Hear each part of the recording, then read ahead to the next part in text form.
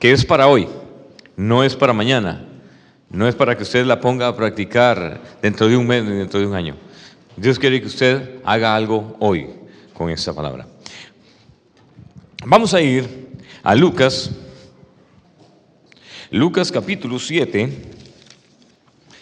versículo 11 en adelante. Es una historia preciosa, es una historia con un principio muy triste, muy triste, pero con un final muy feliz, como son las cosas en Dios. Tal vez usted ya tenga ahí su celular, su versión digital, o tiene su versión en papel, y dice la palabra de Dios. Si no la tiene, por favor, escúcheme. Lucas capítulo 7, versículo 11, dice: aconteció después que él iba a una ciudad, está hablando de Jesús, que se llamaba Naín, e iba con él muchos de sus discípulos. ¿Cuántos discípulos? Muchos de sus discípulos, y una gran multitud. Aquello era una masa de gente siguiendo a Jesucristo a través del desierto y de los campos.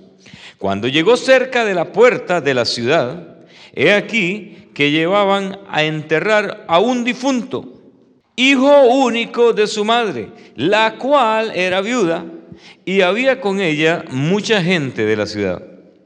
Y cuando el Señor la vio, se compadeció de ella y le dijo: no llores. Y acercándose, tocó el féretro, y los que lo llevaban se detuvieron, y dijo: joven, a ti te digo, levántate. Entonces se incorporó el que había muerto y comenzó a hablar. Y lo dio a su madre, y todos tuvieron miedo y glorificaban a Dios, diciendo: un gran profeta se ha levantado entre nosotros, y Dios ha visitado a su pueblo. Y se extendió la fama de él por toda Judea y por toda la región de alrededor. Una de las grandes diferencias que tiene el ser humano, que lo diferencia de cualquier otra especie de vida vegetal o de vida animal, es que Dios puso en nuestro ADN la capacidad de soñar, la capacidad de anhelar cosas mejores, la capacidad de poder llegar a satisfacer deseos en el futuro. Todo niño desde que nace con aquel anhelo, con aquel sueño, y usted ve a las niñas soñando el día que se casen, el día que tengan un esposo que va a ser un príncipe azul. Usted ve a los niños soñando que va a ser un trailero, un bombero, un policía o cualquier cosa. A nosotros no nos tienen que enseñar a soñar, a los niños no se les enseña a soñar, ya venimos con aquello dentro, está en el ADN nuestro. Está en la estructura, en la información que Dios puso desde un principio: soñar, anhelar cosas. Y por eso el hombre superó a todas las especies. Y por eso el hombre llegó a la luna y está ya a punto de llegar a Marte y ha alcanzado cosas, hermano, que son inimaginables por la capacidad de sueño. Pero hay otra realidad un poquito triste, y es que nosotros, cuando éramos jóvenes, soñamos muchas cosas. Y con el tiempo los obstáculos y las malas palabras, digamos, por decir alguna cosa, la mala información, la maldición de parte de algunas personas, hacen que los sueños se nos mueran y que nosotros colaboremos para enterrarlos, para decir definitivamente yo nunca alcanzaré esto. Y lo dice con lágrimas y lo dice llorando, porque el anhelo todavía está vivo. El sueño está vivo, pero usted se encarga de decir: yo ya no lo logré, yo ya no lo conseguí, ya estoy muy viejo, ya estoy muy vieja, ya estoy en una condición en la que es imposible realizarlo. Pero vamos a ver que con la ayuda de Dios, hermano, usted puede resucitar su sueño en esta noche. Amén. Acabamos de leer, hermano, un pasaje que tiene algunas características muy interesantes.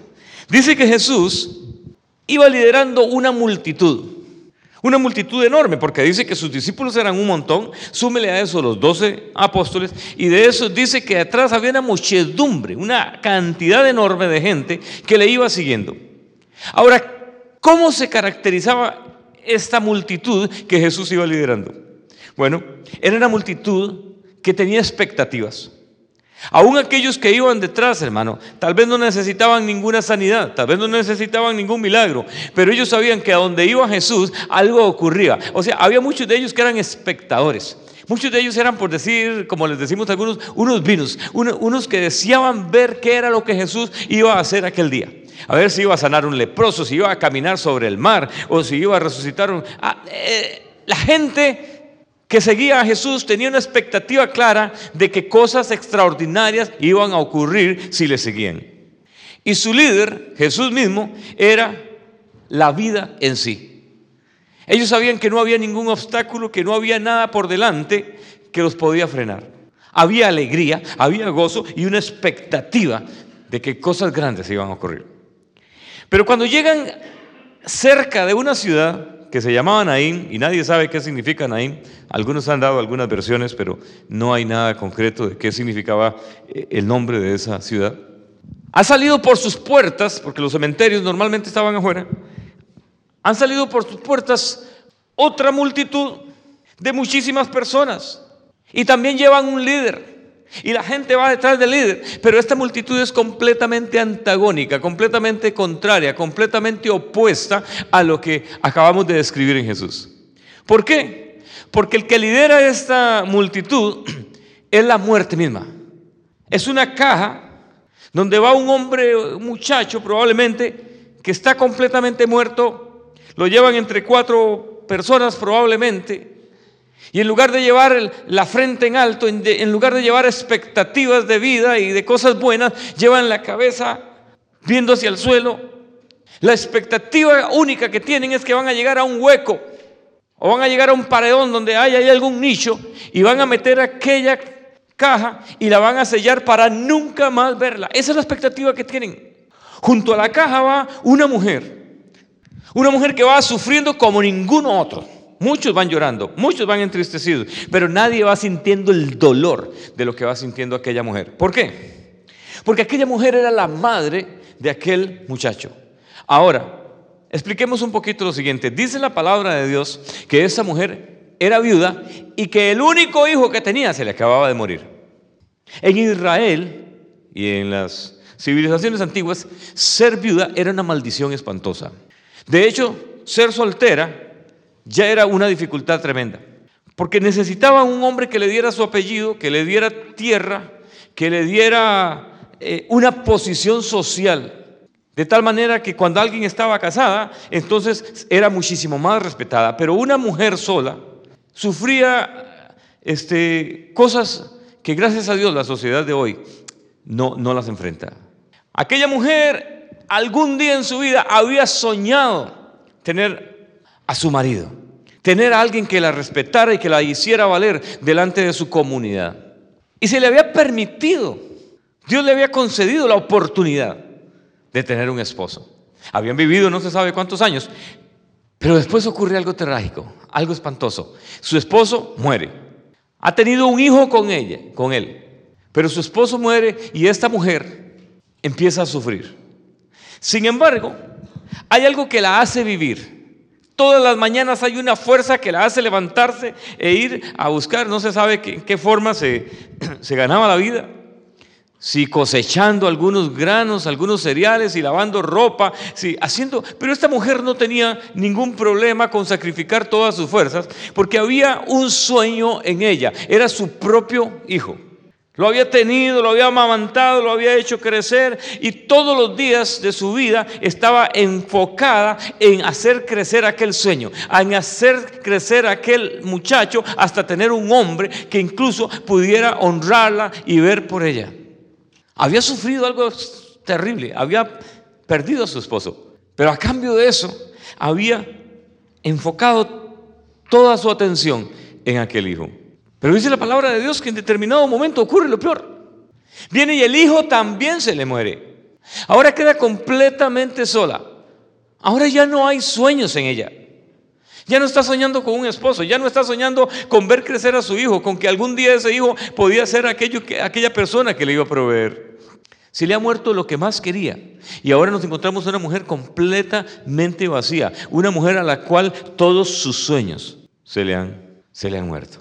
Una multitud, volvamos a la escena, una multitud con la frente en alto, una multitud siguiendo a Jesús, que es la vida misma, una multitud con unas expectativas de solo cosas buenas, y se encuentran se interceptan entre sí con una multitud que va a enterrar a un muchacho, con una multitud que va llorando, con una multitud que no tiene ninguna expectativa. Pero bendito sea Dios, que cuando el ser humano se encuentra con Dios, solo cosas buenas pueden ocurrir. Dice la palabra de Dios que cuando Jesús se acerca, tiene compasión de aquella mujer. Probablemente Jesús siente el dolor que aquella mujer está sintiendo y se acerca. Y cuando se acerca le dice una cosa extrañísima. Jesús sabe lo que está ocurriendo, pero le dice: mujer, no llores. ¿A usted no le parece que eso es una cosa extrañísima? Decirle a una mujer viuda que acaba de perder al único hijo que tiene, que no llore. Si aquella mujer tenía toda la justificación del mundo para llorar. Al igual que cualquiera de nosotros, hermano, que pierde un hijo. Nadie le va a decir: oiga, no llore. ¿Por qué se pone a llorar si lo que se le murió fue un hijo nada más? Pero hermano, Jesús le dice esto. ¿Sabe por qué? Porque Jesús sabe que Él tiene la respuesta, que hay algo más que le puede ofrecer. Y aquella mujer, probablemente impactada, se detiene su llanto. La gente lo vuelve a ver. Y dice que Jesús viene y toca el féretro, toca la caja. Y donde toca la caja, el poder y la unción del Espíritu Santo que había en Jesús, hermano, hace que la vida vuelva a aquel muchacho. Y aquel muchacho, yo no sé cómo hizo, pero empieza a golpear la caja, abren la caja, sacan, y dice que el hombre empieza a hablar. De una vez le agarró una habladera terrible. Sí, en la Biblia hay cosas que no nos explicamos. En una ocasión Jesús resucitó a otra, ¿te acuerdan? Aquella muchacha. Y lo primero que dijo es: denle de comer a esta, la veo muy flaquita, antes de que se me muera otra vez, denle de comer. A este le agarró una habladera, dice que seguramente sacó, y quién sabe ni qué decía. Lástima que en la Biblia no refleja qué es lo que decía. Pero el hombre empezó a hablar, y ¿qué pudo sentir aquella madre? Lo que aquella madre sintió es que sus sueños le habían sido devueltos, que sus sueños le habían regresado, que ahora las expectativas estaban una vez más intactas en ella. Hermano, en nuestras vidas ocurre exactamente lo mismo a través de los años. Sufrimos experiencias que nos cambian la vida. Sufrimos experiencias que nosotros no escogimos sufrir. Pero así es la vida. Se nos mueren familiares, perdemos trabajos, tenemos que hacer movimientos. Ocurren cosas en el matrimonio. Pero muchas veces nos dejamos ir con aquel sufrimiento para cambiar nuestras vidas. Cuando todavía teníamos oportunidades de hacer cosas grandes, hermano, nos enfocamos más en el dolor que nos causó una ausencia o alguna cosa, y entonces nos dejamos arrastrar por aquello. Y entonces tomamos nuestros sueños y simplemente los lanzamos de nuestras vidas. Tenemos capacidad para llegar a alcanzar los sueños, pero un sufrimiento muy enorme hace que muchas veces digamos: no, hasta aquí, yo ya no puedo, soy un fracasado, soy algo terrible, yo quise pero no pude. Y esa no es la voluntad de Dios, eso no es lo que promueve Jesucristo, eso no es lo que promueve a aquellos que andan siguiendo al Señor. Una de las cosas, hermano, que Jesús te dice en esta noche: Jesús sabe lo que aquella mujer estaba sintiendo, lo sabía perfectamente, Él tenía la capacidad. Y a pesar de esto, la toma y le dice, lo primero que le dice es: no llores. ¿Sabe? Una de las cosas que nosotros hacemos muchas veces es que en lugar de trabajar para resucitar nuestros sueños, en lugar de trabajar, hermano, para cambiar las cosas en nuestras vidas, muchas veces lo que empezamos a hacer es llorar y llorar y llorar y lamentar lo que pudo ser y no fue, lamentar lo que perdí, lamentar aquello que deseaba con todo mi corazón y que por alguna razón no lo logré. Entonces le cuento a todo el mundo: yo cuando era niño, yo cuando era joven anhelaba hacer esto, anhelaba hacer el otro, anhelaba llegar a construir esto, pero no, la vida no se dio, era muy difícil. Y mientras tanto nuestros hijos escuchan, hermano, aquello, y ellos aprenden también a llorar y a llorar y a llorar y a hacer lo que aquella señora estaba haciendo. Ahora, seguramente en algunas ocasiones vamos a decir: pastor, pero es que se justifica. Si usted supiera lo que a mí me pasó, usted comprendería por qué yo estoy llorando, por qué yo estoy lamentándome. Pero déjeme decirle algo: así como el llanto de aquella mujer no levantó ni siquiera un dedo de su hijo, así tampoco el llanto y la queja en nosotros va a cambiar absolutamente nada. El llanto y la queja y la conmiseración de nosotros mismos no va a hacer que cambie absolutamente nada en nuestras vidas. No va a cambiar nada, todo va a empeorar más bien. Y a veces nos sentimos que estamos en lo correcto. Así como la mujer dice: mi hijo se murió, yo tengo el derecho a llorar, así por lo tanto déjenme llorar. Jesús se para y le dice: un momentito, lo primero que necesito para hacer el milagro es que pare de llorar. no llore. ¿Se acuerda que la semana pasada predicábamos acerca del poder de las palabras? Lo primero que debemos hacer, hermano, nosotros, es entender que Dios está interesado en resucitar tus sueños. Una de las razones, hermano, por las que nosotros se nos mueren los sueños es porque nos vemos enfrentados a cosas en este país en las cuales, hermano, colaboran para que los sueños empiecen a oler mal.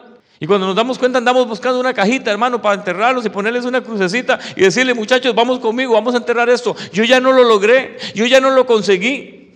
Hermano, cuando yo vine a este país, uno de los sueños más grandes que tuve al año de llegar acá, porque venía según yo por 2 años y después vi que la cosa estaba bonita, y dije, no, pues qué bonito conseguir papeles, qué bonito poder ir al país de uno, o ir a otros países y hacer todas las cosas que se pueden hacer. Y en eso se abrió una ley que se llamó la 245I, y yo me metí por esa ventana. Y cuando yo me metí por esa ventana, los sueños se me dispararon. Ya tenía sueños, pero ahora se dispararon, ahora se hacían como más posibles. Bueno, yo soñaba de todo. Y pasó 1 año, y pasó 2 años, y pasó 3 años, y los compañeros que habían aplicado el mismo día que yo apliqué, empezaron a tener su residencia, y yo empecé a preocuparme, dejé que pasara 1 año, llamaba al abogado, y el abogado me decía, no, pues hay que esperar, algunos casos son diferentes que otros. Entonces esperé otro año, y cuando tenía como 6 años, yo ya me desesperé. Mis compañeros andaban paseando, viendo a sus familiares, llegaban y lo único que me traían eran las fotos. Yo era el pastor de la iglesia, no tenía licencia de conducir, me llevaba unos vergüenzones porque a veces me pedían el Social Security en algunos lugares, hermano, y usted sabe lo que hace, ¿no? Empezar a buscar ahí por todo lado lo que no tiene, y mientras tanto decir que se le olvidó y salir como un perro, avergonzado. Y a vivir todas estas experiencias, hasta que a los 6 años ya me aburrí, me fui donde el abogado, le digo, por favor, dígame, ¿qué es lo que está ocurriendo? Porque ya a mis compañeros les dieron la residencia y a mí no me llega absolutamente pero nada, pero ni siquiera noticias me llegaban. Entonces dice, bueno, vamos a ver.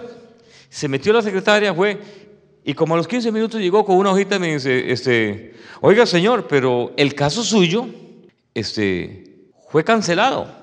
El caso suyo ni siquiera está haciendo fila, el caso suyo se cerró. Y me dice, pero ¿cómo así? Dice, sí, porque usted no mandó una carta que tenía que mandar su jefe a tal día y entonces este caso está archivado, esto ni siquiera está corriendo. Hermano, y aquella oficina se llenó de un olor a muerte de sueño, pero espantoso. Mi sueño se vino a los pies. Mi sueño se murió completamente.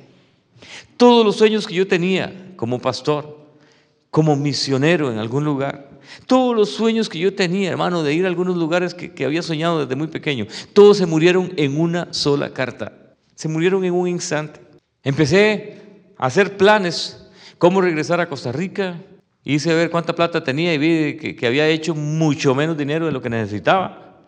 Entonces dije, no, pues aquí será trabajar como ilegal hasta que aguante esto y a regresar. Yo no voy a seguir viviendo así. Mis hijos ya iban a cumplir la edad de llegar a la universidad.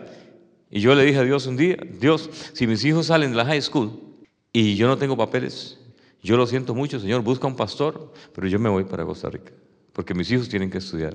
Pero mi sueño se murió, y junto con ese sueño se le murieron un montón de hijos también a sus sueños. Ahorita le doy un principio importante por si a usted se le ha muerto un sueño.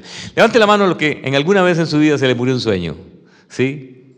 Qué bueno. ¿Sabe por qué me gusta? Porque estoy hablando de lo que ya conocemos. A veces el sueño, hermano, tiene que ver con un hijo.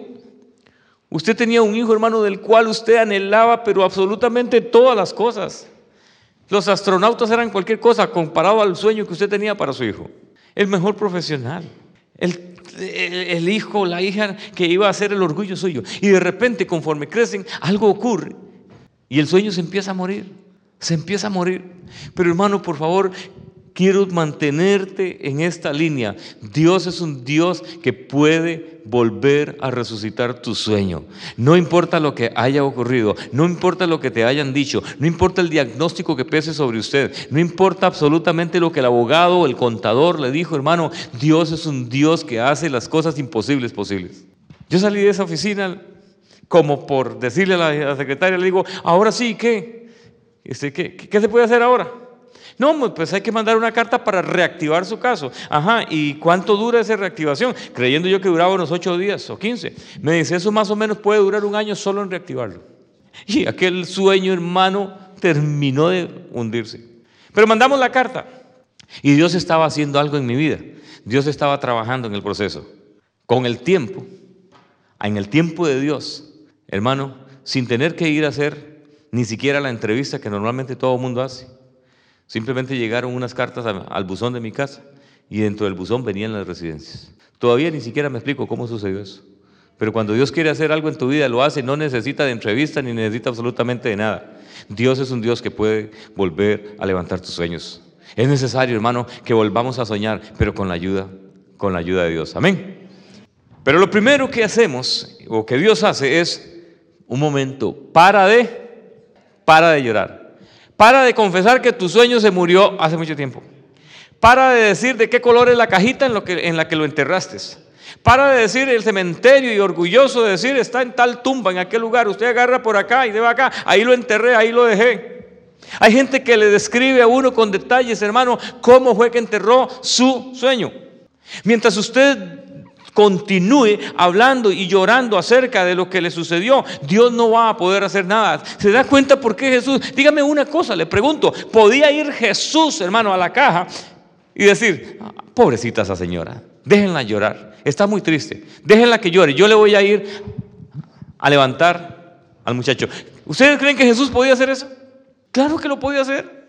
Pero Él nos quería enseñar algo. Él nos quería enseñar el poder que hay, hermano, en nuestra boca. Aquella mujer estaba llorando, se estaba lamentando de algo que había ocurrido. Y Jesús le dice, un momentito, necesito la ayuda suya. La ayuda suya es que por lo menos, ya que no tiene palabras para decir cosas buenas, por lo menos deje llorar. Deje quejarse.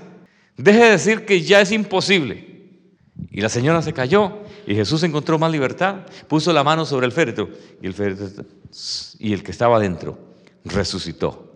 Y resucitó hablando. Yo estoy casi seguro, algún día cuando lleguemos al cielo le vamos a preguntar a Dios qué decía, pero yo estoy seguro que este hombre lo que decía era alabanzas y bendiciones y un montón de cosas que hizo que su madre volviera a levantar sus sueños con todas las expectativas. Si a usted se le murió un sueño, yo quiero enseñarle un principio que va acompañado con eso, y es el siguiente. Tal vez le suene extraño, pero así funciona. Todo sueño es una semilla. Todos los sueños en nuestras vidas son semillas. Si el sueño suyo es muy grande, pues va a generar cosas muy grandes. Si es pequeñito, va a generar cosas pequeñitas. O sea, es proporcional. La semilla lleva dentro de sí toda la información con lo que va a ser el sueño. Pero, al igual que todas las semillas, tienen que penetrar en la tierra y lo primero que le ocurre a la semilla es que se muere. Aquella semilla tan bonita que tenía brillo, que tenía textura, que era dura, de repente empieza a suavizarse, se hincha, se revienta y le salen unas cosas por ahí. Y un tiempo después usted va a ver y la semilla no está. Porque la semilla, para que produzca fruto o para que se produzca un árbol o una planta, lo primero que tiene que ocurrir es que se tiene que morir. A los sueños les pasa exactamente igual. Los sueños más grandes de nuestras vidas tienen que morir en algún momento. Y uno dice, ¿por qué? Yo no sé por qué, pero es un principio bíblico. Se les tienen que morir para que después puedan ser levantados, pero ya no por tus fuerzas, sino por la fuerza de Dios. Y uno dice, ¿le pasará eso a Dios? Pues es impresionante, pero a Dios le ocurrió. Dios tenía un sueño. Dios amaba a la humanidad. Dios levanta a Adán y Eva con un sueño de tener una especie o una generación que tengan libre albedrío, que no sean como los ángeles, ni como los querubines, ni como los serafines, que le obedecen a Dios sin ningún problema. Dios quería una especie que tuviera la capacidad de decir, no te voy a adorar, no te voy a ser fiel, voy a pecar, voy a hacerlo, pero a pesar de que puedo, te voy a honrar, te voy a glorificar, te voy a obedecer. Eso era lo que quería Dios con los hombres. Y Dios pone a Adán y Eva y levanta una generación que al final de cuentas usted sabe toda la historia, cómo salió la cosa. Pero una vez que la humanidad ha caído, Dios tiene un sueño. Y es el sueño de redimir a aquellos hombres y a aquellas mujeres. De redimir a una especie que la ha hecho diferente a todas las demás especies. Porque dice la palabra de Dios que nos hizo a imagen y semejanza de Él mismo. O sea, nosotros somos especiales. Somos tan especiales que nosotros no lo entendemos. Yo creo que los ángeles lo entienden, porque la Biblia dice que aún los ángeles anhelan ver las cosas que nosotros vemos. Los demonios más poderosos nos tienen envidia, los ángeles nos tienen envidia, probablemente si es que pueden tener envidia los ángeles, porque nosotros fuimos hechos a imagen y a semejanza de Dios. Y esta generación, hermano, y esta especie cayó y se apartó, y el sueño de Dios, hermano, cambió por un instante, y ahora dice, ahora necesito levantar a alguien que pueda redimir a este pueblo, que lo pueda perdonar, que lo pueda limpiar de toda corrupción, porque se ha contaminado. Y entonces toma una semilla, que en Génesis 3, versículo 15, así le llama simiente, la simiente de mujer. Algo interesantísimo. A veces no analizamos esto. La palabra semilla y semen en hebreo es exactamente la misma, o sea, no hay dos palabras. Y la palabra simiente es semilla. O sea, cuando en Génesis 3, 15 habla de la simiente de mujer, está hablando de la semilla de mujer. O sea, está hablando del semen de la mujer. Ya los tengo confundidos, ¿verdad? Es que a veces creemos que la Biblia es muy fácil, pero sí lo es fácil si el poder del Espíritu está en uno y en cada uno de nosotros para poder revelar algunas cosas. Aquí hay una verdad interesantísima. Jesús es simiente de mujer, no es simiente de hombre. ¿Sí? Jesús tiene parte de María, pero no tiene parte de José. Y por eso se le dice la simiente de mujer, porque Jesús no fue simiente de hombre, fue simiente de mujer. La otra parte, la aportó el Espíritu Santo. ¿Estamos de acuerdo en eso? Esta semilla, esta simiente de la cual habla en toda la Biblia, hermano, llegó un momento en que Jesús la pone, Dios la pone sobre el planeta. Tiene un sueño Dios, pero enorme. Tiene el sueño de volver a redimir a un pueblo santo, sin mancha, sin arruga, para constituirla en la esposa del Cordero. Ese es el sueño de Dios. Y aparece Jesús, y empieza a crecer Jesús. Y empieza a desarrollarse, empieza su poder a manifestarse por el Espíritu Santo que ha venido sobre él. Sana a los enfermos, levanta a los muertos, enseña cosas extraordinarias. Pero llegado el momento, aquella semilla gloriosa llamada Jesús de Nazaret es clavada en una cruz, y la semilla desde ese lugar muere. Bajan la semilla y la meten en un sepulcro. Entierran la semilla, le ponen una piedra. Y aún más, la palabra de Dios dice que Jesús, esa semilla desciende hasta el mismo Hades, desciende hasta el infierno, desciende 3 días para declarar que lo que aquella semilla venía a hacer se ha cumplido. La semilla está muerta. Los discípulos de Jesús, los apóstoles, todos aquellos que estaban felices de tener un rey glorioso, un rey poderoso, ahora dicen: se nos han muerto el rey, se nos ha muerto el maestro. Algunos de ellos, hermano, se esconden en algunos de aposentos, empiezan a llorar, empiezan a entristecerse. Otros empiezan a descender hacia diferentes ciudades como Emaús. Se les ha muerto la semilla, se les ha muerto el Cordero de Dios, se ha muerto todo el plan, aparentemente. Pero el principio, hermano, se cumple tal y como Dios lo ha diseñado. A los 3 días, dice la palabra de Dios, que el Señor resucita. Y se empieza a aparecer a sus discípulos, y se empieza a aparecer a todas aquellas personas que le amaban, y decirle: así como les dije que iba a estar 3 días en el vientre de la tierra, así ahora estoy acá. Y se levanta Jesús, hermano, para que todo aquel que en Él cree no se pierda, sino que tenga vida eterna. Todos nosotros somos el cumplimiento del sueño de Dios, de un sueño que tuvo que morir. Tal vez algunos de los que están aquí en este lugar han tenido sueños en sus vidas, han tenido sueños ministeriales. Le han pedido a Dios por muchísimo tiempo que Dios derrame un don de sanidad sobre ellos, o que Dios ponga en sus bocas elocuencia y poder de palabra para poder predicar. O han pedido a Dios, hermano, cualquier otra clase de sueños, y se les ha muerto en el camino, y se han llegado a sentir muy viejos, y han pasado los años, y ustedes dicen: no, es que no, aquí no pasó nada. Algunos de ustedes, tal vez uno de los sueños más grandes que han tenido es tener papeles, tener la facilidad de poder regresar a sus países y después venir acá. Pero a través de los años, hermano, aparecieron tal vez algunos gobiernos en los que uno dijo, no, es que si estaba difícil, ahora va a estar más difícil. Sí, hermano, pero es que el sueño se tenía que morir. El que lo va a resucitar es Dios. Al que resucitó a Jesús de los muertos, la palabra de Dios dice que fue el Padre. Y el que va a resucitar tu sueño en esta noche es el Padre también. Porque para los que creen, nada les es imposible. Sí, si tu sueño se murió, te tengo buenas noticias, hermano. Está en una buena etapa. Significa que está en una etapa más cercana a que ese sueño se cumpla. Pero tienes que parar de decir, hermano, que ya no hay esperanza. Tienes que parar de decir que ya se murió.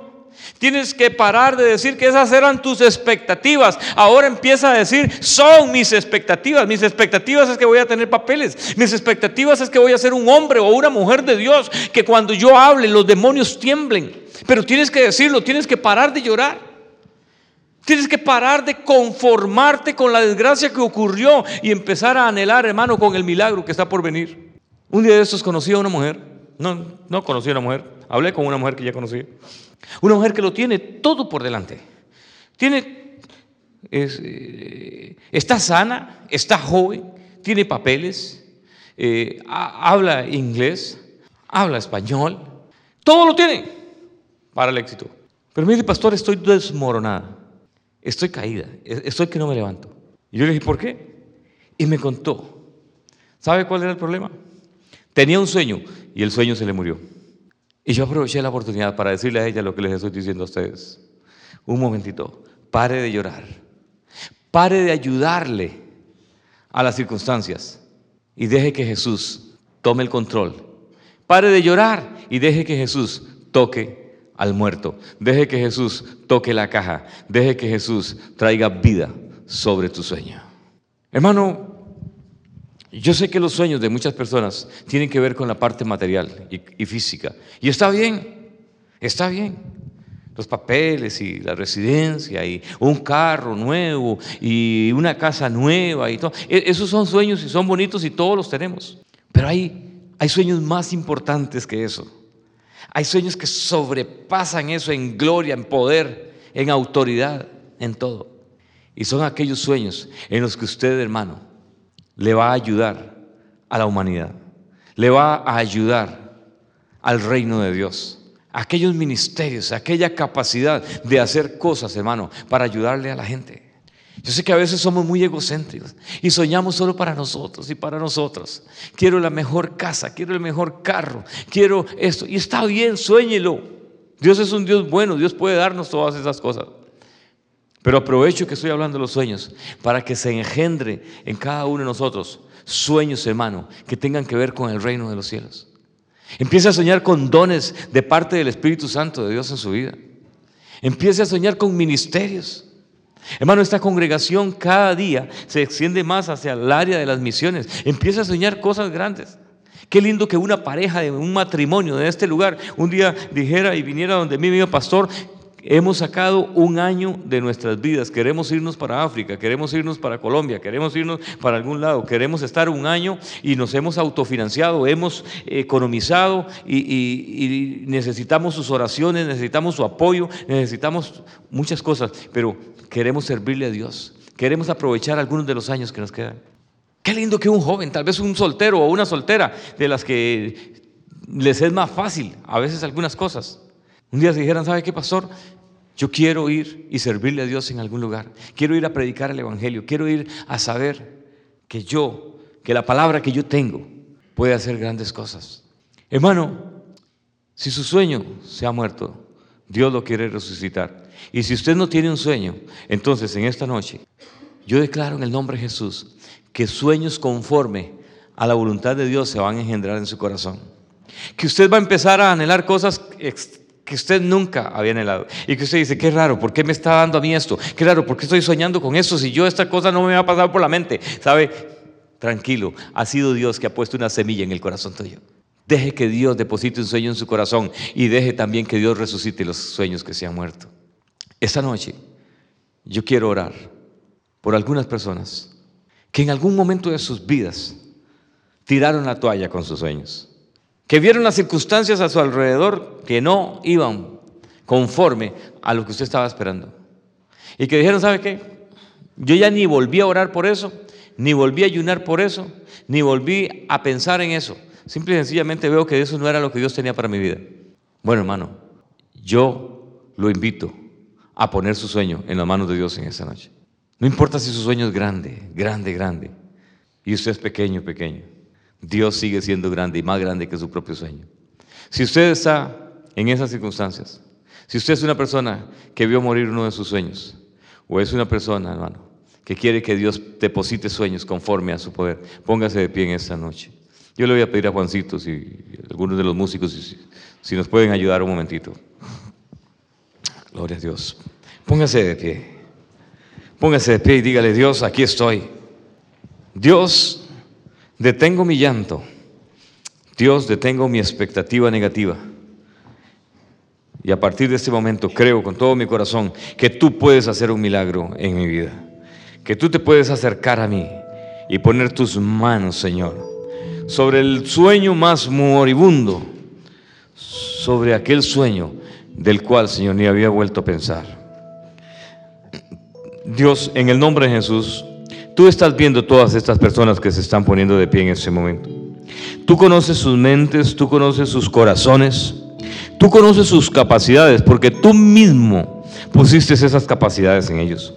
Yo te pido en el nombre de Jesús, Señor, que así como rescataste el sueño, Dios mío, de aquella mujer, de aquella viuda, Dios mío, así te glorifiques en nosotros esta misma noche, Señor, para poder salir con la frente en alto, Señor, para poder salir caminando erguidos, sabiendo que tienes el poder, oh Dios mío, para hacer todas las cosas en nuestras vidas. Abre la ventana de los cielos, Señor. Abre los caminos ahí donde no hay camino, Señor. Permite que podamos ver, Señor, la brecha que tú abres. Señor, abre puertas aún en medio de la roca más firme y más dura. Abre puertas, Señor, para bendecir a tu pueblo.